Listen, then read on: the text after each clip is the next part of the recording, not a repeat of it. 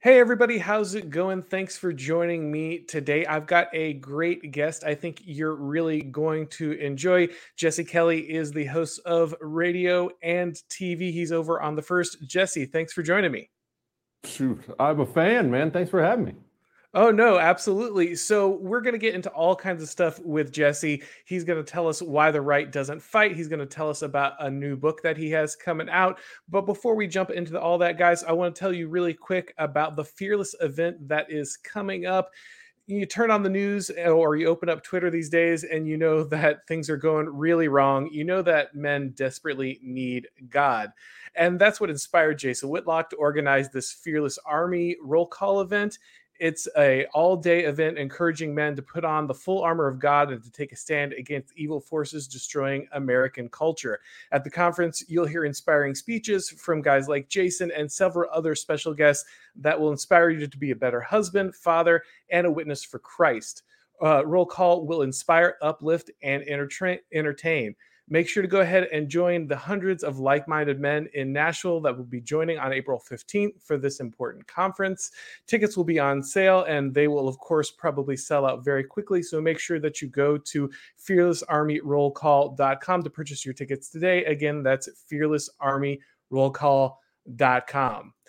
So, Jesse, I've seen you everywhere. Everyone's seen you on Tucker Carlson. You are blowing up because I think you speak to an important aspect of the right, something about the right that a lot of people are super frustrated with, that they simply will not fight. They don't know how to address issues.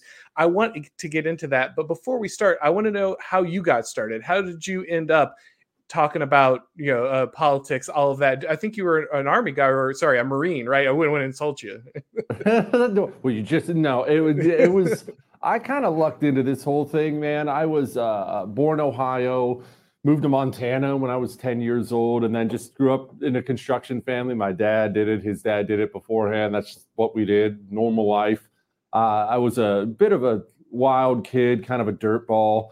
And I got a 0.0 grade point average my first semester of college out of high school. That's a true story. And decided I didn't want to be a turd anymore. So I joined the Marines, wanted to serve my country. Went to Iraq, got out of Iraq. And we weren't political, by the way. We were never political. I knew we were Republican, but that's all I knew. We didn't just not something to discuss in the House. Went back to doing construction after I got out of the Marines. Obama started running. I got really mad about it because I knew I wasn't super political, more historical. But I knew this is a bad thing. This is a bad person. This guy wants something bad. So I ran for Congress twice, lost twice, got out of politics, started selling RVs, a job I found on Craigslist. That's another true story. And eventually I got to know this radio host, Michael Berry, my mentor down here in Houston, who said, I think you could be really special at a media career if you ever wanted to give it a shot. So I once again quit my job with no job and threw myself into it. That was about 4.5 years ago. And here I am today talking to the great Aaron. So it worked out all right, but I kind of lucked into the whole thing, to be honest. Yeah, I know what you mean. I had a similar similar story. Didn't know no background in this kind of thing. So it's always wild how these things will turn out. But like I said, I think your voice has been heard pretty strongly because you're addressing the issue of fighting back. So many people are incredibly frustrated with the way that the establishment GOP addresses things. We hear about these crises. You have to donate now. We got to take action. Blah blah blah. And then these people are sitting around laughing, talking to each other, joking with the left, acting like they're best buddies. George W. Bush is sharing candy with Michelle Obama at the end of the day after he's been called a war criminal, time and time again. What is up with this? Why is the right so bad at fighting back? Why is the GOP so hesitant to really bring it to the left? They don't understand what we're facing. Well, that's how it began. The GOP, if we're talking about the Washington, D.C., Mitch McConnell, George Bush types, they know that they're in the in club. They're always going to be rich. They're always going to be taken care of. There's never going to be any serious moves made against them. So they're fine. They actually, like, if we're talking about the Washington elite, they actually feel worse about the GOP base. They look down on the GOP base more than the communists actually do. Mitch McConnell and those types, the Lindsey Grahams, these people, the way they speak about people like you, Aaron, and your audience and me behind doors, it would make you'd march on Washington with pitchforks, the way they speak about us. They really genuinely just think You're a bunch of ignorant rubes. You want to secure your own border. Just like that's how they look at us. But for the GOP in general, they haven't understood that there has been a massive sea change on the other side, and they're acting like that's not the case. They act like we are just in some kind of heated, of course, but it's a political game. And look, we'll give a little and they'll give a little, and that's just kind of how we're going to do things here. They act like we live in a world that everyone actually wants to live in instead of the world we actually live in, where every single major entity has been taken over by a cultural Marxist trying to burn America to ash. And they don't act like that. They act like, it'll be fine. Oh, whoa, let's get together on an omnibus bill. And they act as if we're just in a friendly game of politics and not against people who are trying to burn the house down. And that's a big deal. If you can't decipher whether or not the person you live with has different ideas on how to improve the house or is actively trying to burn it down, you're in a bit of trouble. Yeah, I think that's a really important distinction, that GOP establishment versus maybe the average conservative understanding. Because I think you're right that GOP establishment, they know they're safe. They're okay with that. It's more or less controlled opposition. They're here to manage the right. They're not here to lead the right somewhere, right? These are people that they kind of have to keep in line so they can keep things flowing the correct way. But there's no real interest in any kind of leadership towards a new goal. And then you have conservatives in general who I think do want to see real change, do want to see something happen, but they're still under this impression that they're having some kind of battle in the marketplace of ideas, and we're all going to work it out by talking about it, and they'll eventually convince the left that they were wrong, and they'll all shake hands, and then we'll kind of go back to the 1950s or whatever. Yeah. And that just never seems to happen. So one thing that I think is really interesting is you've got this new book that's going to be coming out. It's the Anti-Communist Manifesto. A lot of people get kind of worked up when people talk about the opposition as communist, right? Because they say very specifically, and I think there's some fairness to this, Marxism is a particular economic ideology, right? And so how can these people be Marxists when Apple and Google and BlackRock and Goldman Sachs are on their side? But I think I've heard you talk about this, and I think it's a good frame for people to understand, because I've heard it echoed by others, that really communism is kind of when the spiteful mutants, the resentful, the people who want to destroy what is happening, try to bend and twist things so that they can dismantle kind of America as we see it now. And the kind of the economics part was just kind of a useful thing at the moment for people who have a general interest in attacking America as it stands. Yeah, that's because people don't understand history. Those are the people who get upset about using the word communist. One, I just want to say this before I go into my explanation. This is another reason the right loses, and another reason that I admire the communists somewhat, and I do in many different ways. I admire the communist's clarity of purpose and clarity of who his enemy is. He never looks at the right and says, well, no, that's not a neo-Nazi. It's not a white supremacist. No, he's on the right, kind of a conservative. We disagree about some things. Hey, let's not be extreme. You never hear the communists say that at all. It's that's a Nazi white supremacist. Burn him to the ground. A clarity of who his enemy is and what should be done to his enemy. But the right will immediately, let's not overheat the rhetoric. They're just well-meaning liberals, a little bit biased. This is another reason we fail. We won't speak with clarity, and we don't see things with clarity. And the people don't understand communism at all. They think it's some stupid dictionary definition about the workers. Communism took a totally different form everywhere it's ever been tried. In the Soviet Union, it was about the urban poor. Why? Because as Aaron just pointed out, that's where the malcontents were. They were the urban poor. The Soviets tried to get China to do the exact same thing when they were working with Mao. Hey, focus on the urban poor. And Mao said, you're an idiot. That won't work here. We don't have malcontents as urban poor. We have malcontents as rural poor. So that's why Mao started in the hinterlands. And in Cambodia, it looked different. In Germany, East Germany, it looked different. It looks different everywhere because all communism is the search for society's malcontents so you can grab them, use their angst to enrich yourself and gain political power. I mean, people talk about Apple and Google. They couldn't possibly be communists because they're too rich. Do you know how rich the Kim family is in North Korea? Who was the largest purchaser of Hennessy in the history of the planet? The current fat guy, his father, I forget the Uns or the Ills or which one it is. There always is this cabal, or sometimes one guy, of rich people on top enriching themselves, and a bunch of idiot malcontents at the bottom who think that they're just about to take the seat of power as soon as they continue the revolution for the boss. And it never seems to work out that way. It's the same year. Yeah, I think it's really key for people to grasp that friend-enemy distinction is something that the right is just terrible at. Like you said, the left totally gets this. They understand that they cannot rule without victory, right? And so they are willing to go ahead, and they don't need to minutia. They don't need to slice the onion super thin.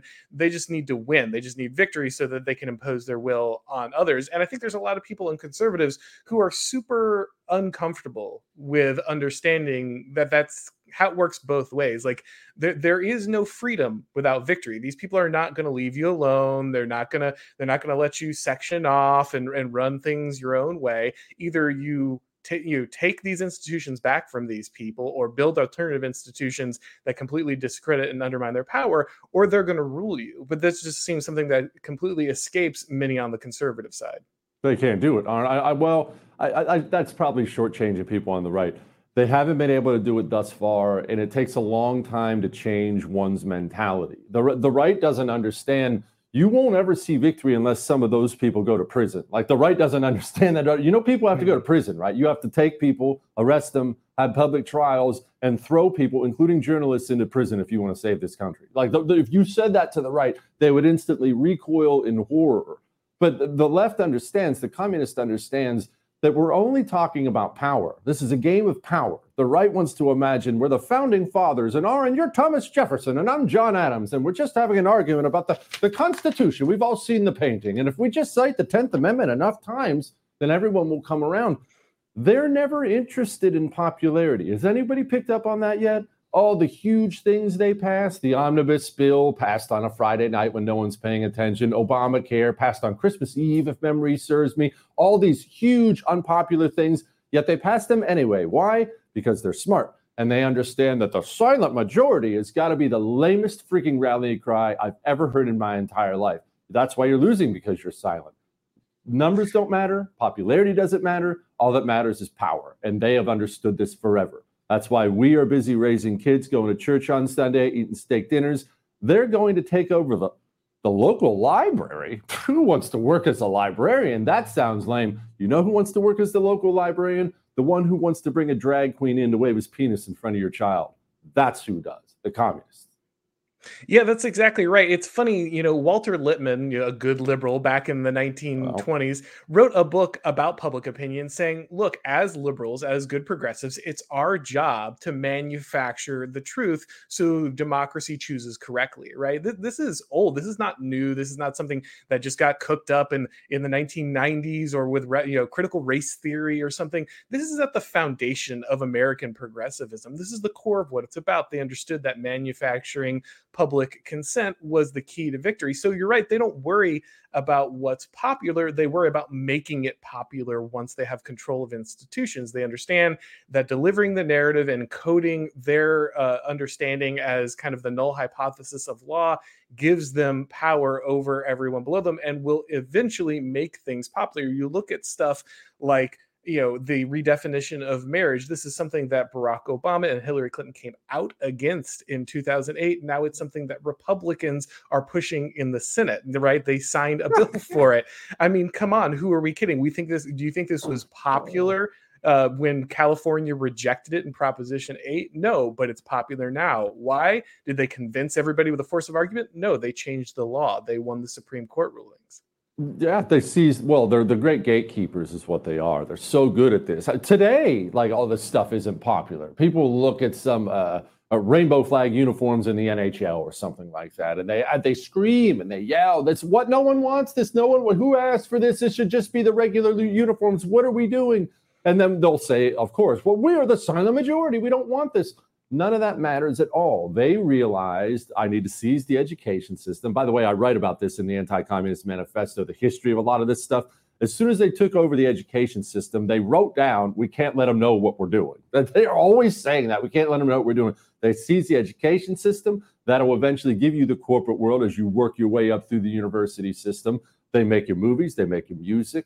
They play your sports for you now. They own the military in this country now, all the leadership of the United States military. They control everything that goes into your eyes and ears. So I couldn't care less about some big silent majority underneath when everything on top pushes the same message. That's what matters. And we allow them to happen. And then we say lame things like, but we're the majority, as if that matters at all. We are 500 people with slingshots surrounding 50 people with 50 cows, telling them we're the majority. You have to listen to us. No, they don't.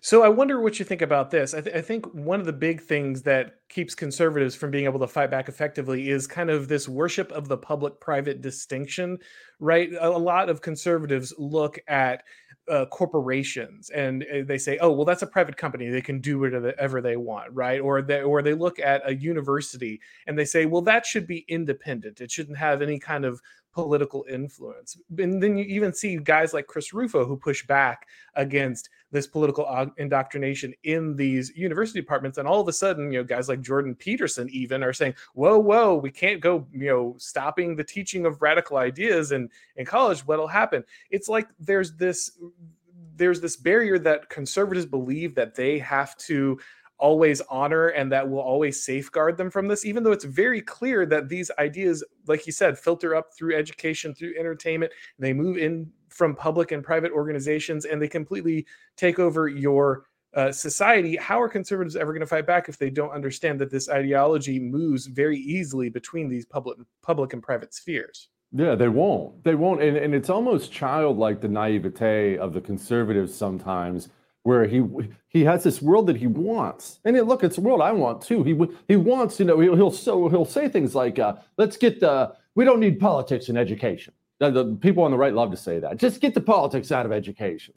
As if that's in any way something that's possible at all. Your child is not taught by a robot. Your child is taught by a flesh and blood human being. They will have biases. Those biases will come through. Your child will pick up on their biases and values. You can choose whether you want those biases to be your values or your enemy's values. But I promise you, the enemy is not going to have any hesitation with what he wants out of that whole thing. But we do this lameness all. And then when we talk about banning, like you were just talking about banning in public and private, again, we go back to this world we want to live in. No, corporations should be apolitical.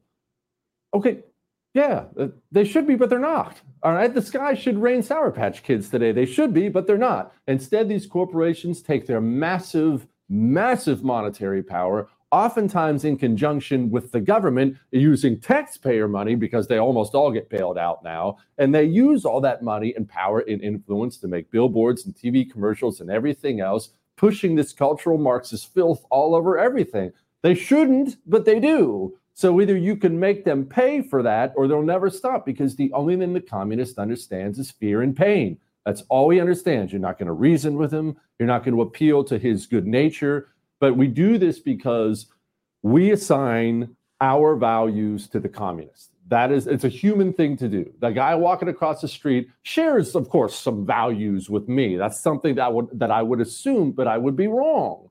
I would be wrong. He has a totally different outlook on life, a different way to view things. This is why the right, sorry, Aaron, I'm going off for a second. This is why the right loves to point out the hypocrisy. That's all conservatism has really been in my entire life. Can you imagine if a Republican did that? Or I can't believe John Kerry's flying private again. We pointed out his hypocrisy the last 100 times, but he's still flying private. Why is he doing that? John Kerry doesn't share your values. If you were called a hypocrite, it would bother you. You don't want to be a hypocrite. Hypocrites are bad people, even though we're all kind of hypocrites. Hypocrites are bad people. You don't want to be. If someone called you one, you'd look at yourself and think, man, am I a hypocrite? John Kerry doesn't care if he's a hypocrite. It doesn't move him at all. He knows. He doesn't care about that. He thinks he's a king and you're a peasant and he's going to fly private and you're going to eat bugs and you can go screw yourself if you don't like it. Yeah, it's not hypocrisy, it's hierarchy, right? Yeah, it's these people, they're letting you know that they are in charge. They're your betters. They're the ones that dictate how you should live. And you don't get to, they don't need to, look at you and get advice on you and how to live their lives. They're the ones that tell you how to live your life. And they want you to know, Aaron. They want, you know, I'm sorry, they want you to know. I want people to understand this. These politicians, they understand full well that we live in the cell phone era, that every time you're out in public, everybody and their brother has their phone up. I'm on Instagram with the governor. Everybody, these guys know this. Yet how many people, how many of these politicians were caught violating their own COVID rules during COVID lockdown? It didn't happen once. It was like all of them. And nobody on the right seemed to pick up. They're doing this on purpose. They want you to know, no, you wear a mask. You go home. You don't get to go to your job. No, your child stays home. But keep in mind, King Jesse will do whatever he pleases. They want you to know. They're doing it on purpose. Yeah, so getting back to this idea of kind of communism as an attack on the establishment, just a collection of people who want to dismantle the hierarchy of the United States. I think as we see this, right, we see a lot of Leninism involved in this, right? A lot of people have to be installed who are sufficiently loyal to the party. Clown World becomes a uniform. Your allegiance to the ridiculousness shows how loyal you all are to the party and how much you can be trusted. Your actual ability doesn't really matter. What really matters is how much you can show people that you're willing to believe and swallow anything that's pushed down by these people. But obviously, we're seeing some trade-offs, right? If you keep replacing competent people with people who are only loyal to the party, eventually things break down, right? And I think we're starting to see that. We see what's happening in East Palestine right now. We see, train derailments, planes can't take off. We don't know how to manufacture antibiotics in this country. We're still relying on China, who created, the very disaster that we wanted them to solve with drugs. Like we're still doing this stuff, and it's only getting worse. Eventually, this has to have a break point, right? Eventually, the consequences of this Leninism have to be overbearing for the regime, and they take a hit on this, right? Well, that's the bad news. Eventually, but it's going to take so long. This is what you just referenced is what I've been calling lately the death of everything. And it sounds a little, hyperbole, but it really is that. And I use this example. If I start a construction company, we build houses. Only I decide every applicant, all that matters, you have to have red hair. Like, I don't care if you have any experience or whatever, you got to have just Jesse's Ginger Construction Company. Just bring me all the gingers, right? Well, what does that do to my construction company over time? How many homes are crumbling? Because they don't know what they're doing. It's just a bunch of sunburnt gingers out there building bad homes because I've chosen to focus on something that doesn't matter at all, the color of someone's hair. We are doing that as an entire nation right now. Not only are we doing it, it's public. They are publicly saying right now, we are not choosing the best pilot to fly you and the other 300 people on the plane around anymore. This is public. This is not private. They're saying this publicly. We're not picking the best pilot. We need some black women in here.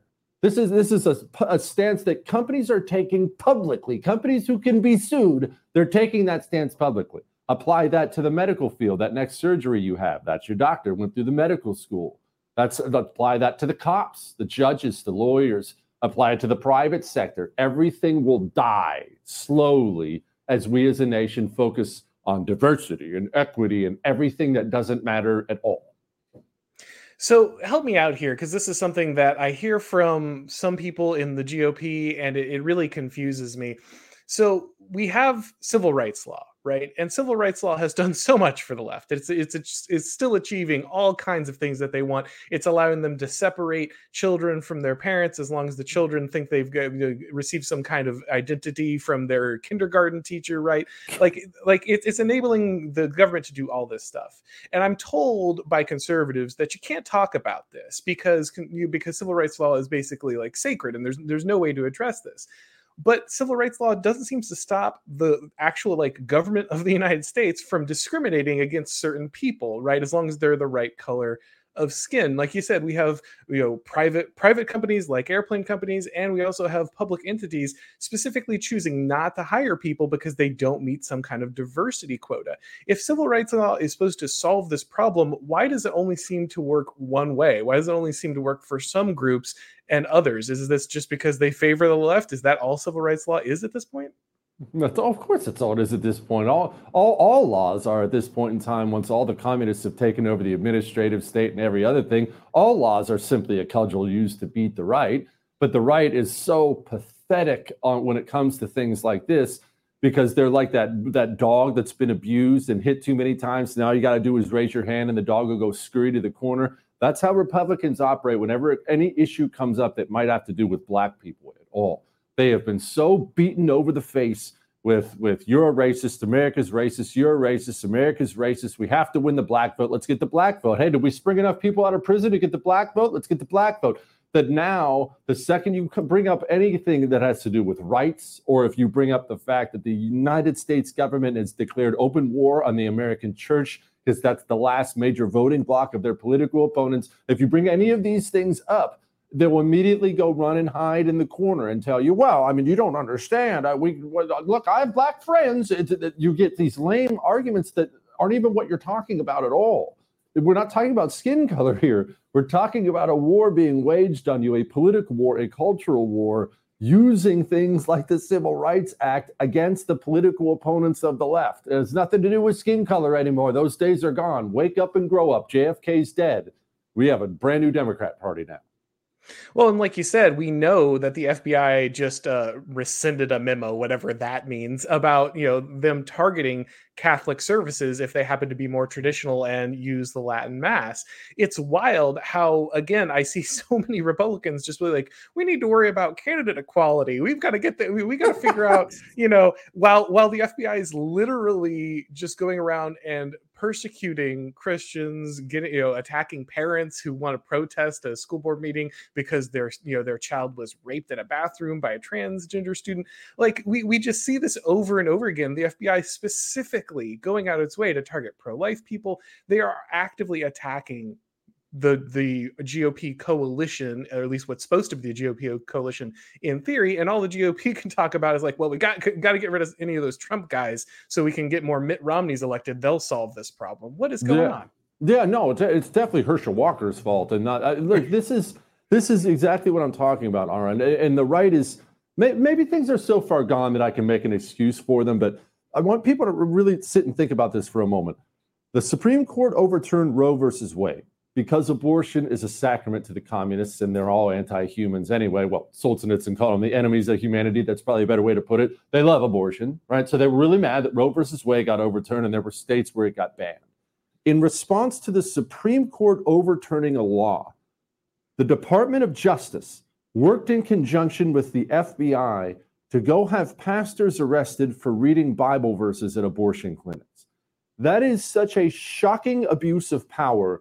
In a nation that was interested in surviving, the entire Federal Bureau of Investigation would have been shut down immediately. Close the doors, nobody allowed in the office. We will have public hearings and decide whether the place can ever be open. That's the kind of reaction you have to that kind of abuse of power. Merrick Garland goes to prison and never sees the light of day again. I'm talking 23 hours a day, complete confinement. That's how a sane country would respond to that kind of abuse of political power. Instead, I think we talked about it for 15 minutes and it's, oh, well, hey, man, that's Herschel Walker's an idiot, huh?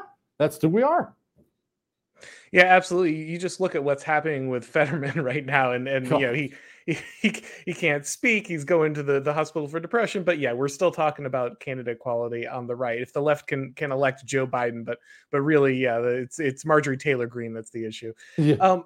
So before we wrap things up, do you see any bright spots? We've talked a lot about the problems here, but do you see any encouraging movement, any people or any areas where you think the right's getting it? They're starting to understand what's going on. You're seeing a positive change in the way their mentality and how they're going to approach this stuff? Oh, of course. I see tons of it. The problem is people who don't see it are looking in the wrong places. If you're looking in the federal government, you're not going to find it there. The federal government's lost. It's gone. You're stressing about 2024 and you shouldn't. Put that out of your mind.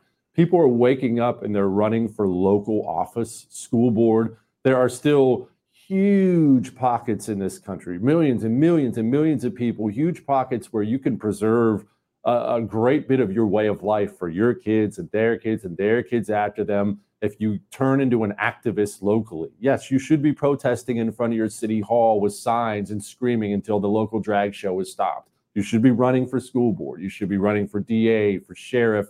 And people are. I I have email after email after stacks of them of people telling me, Jesse, I'm running, I'm on. Jesse, I'm in the school board now. I don't know what I'm doing. It's so exciting. Jesse, over and over and over again, people are waking up to how bad it is. And that's really what we need, Aaron, because as much as I make fun of them for the silent majority thing, we are a majority. Like what you want is what people want. We just haven't had any idea how to fight for it yet. If we could just slap that majority awake, we can do a lot of good. And they're waking up slowly. I hope that's true. I think it's going to take a little more top-down capture. I think it's going to take some more institutions and some people who can shake those things up. But yeah, but you're right. Local does matter. If you were looking to make a difference, running for sheriff, running for school board, controlling those local offices can do way more. As somebody who is a subject of King DeSantis at the moment, let me tell you, it's a much better life down in Florida than it was in most places during COVID. So those regional leadership matters in a way that unfortunately sometimes that federal leadership cannot. So that's definitely, I think, a good message for people to understand. All right, Jesse. So I guess the book is coming out, but it's going to be a little bit, right? It's not out yet. Yeah, it's not out yet. It's not out till June. Now you can buy them pre-order right now. JesseKellyBook.com has all the different websites on it if people want it. They're shipping them on June 6th, but you can buy them now. Excellent. So make sure you're checking out Jesse's radio show and of course his program on the 1st. Jesse, thank you so much for joining me. I think it was great talking with you, man. Thank you, my man. I enjoyed it. All right. Thanks for watching, guys. And as always, I'll talk to you next time.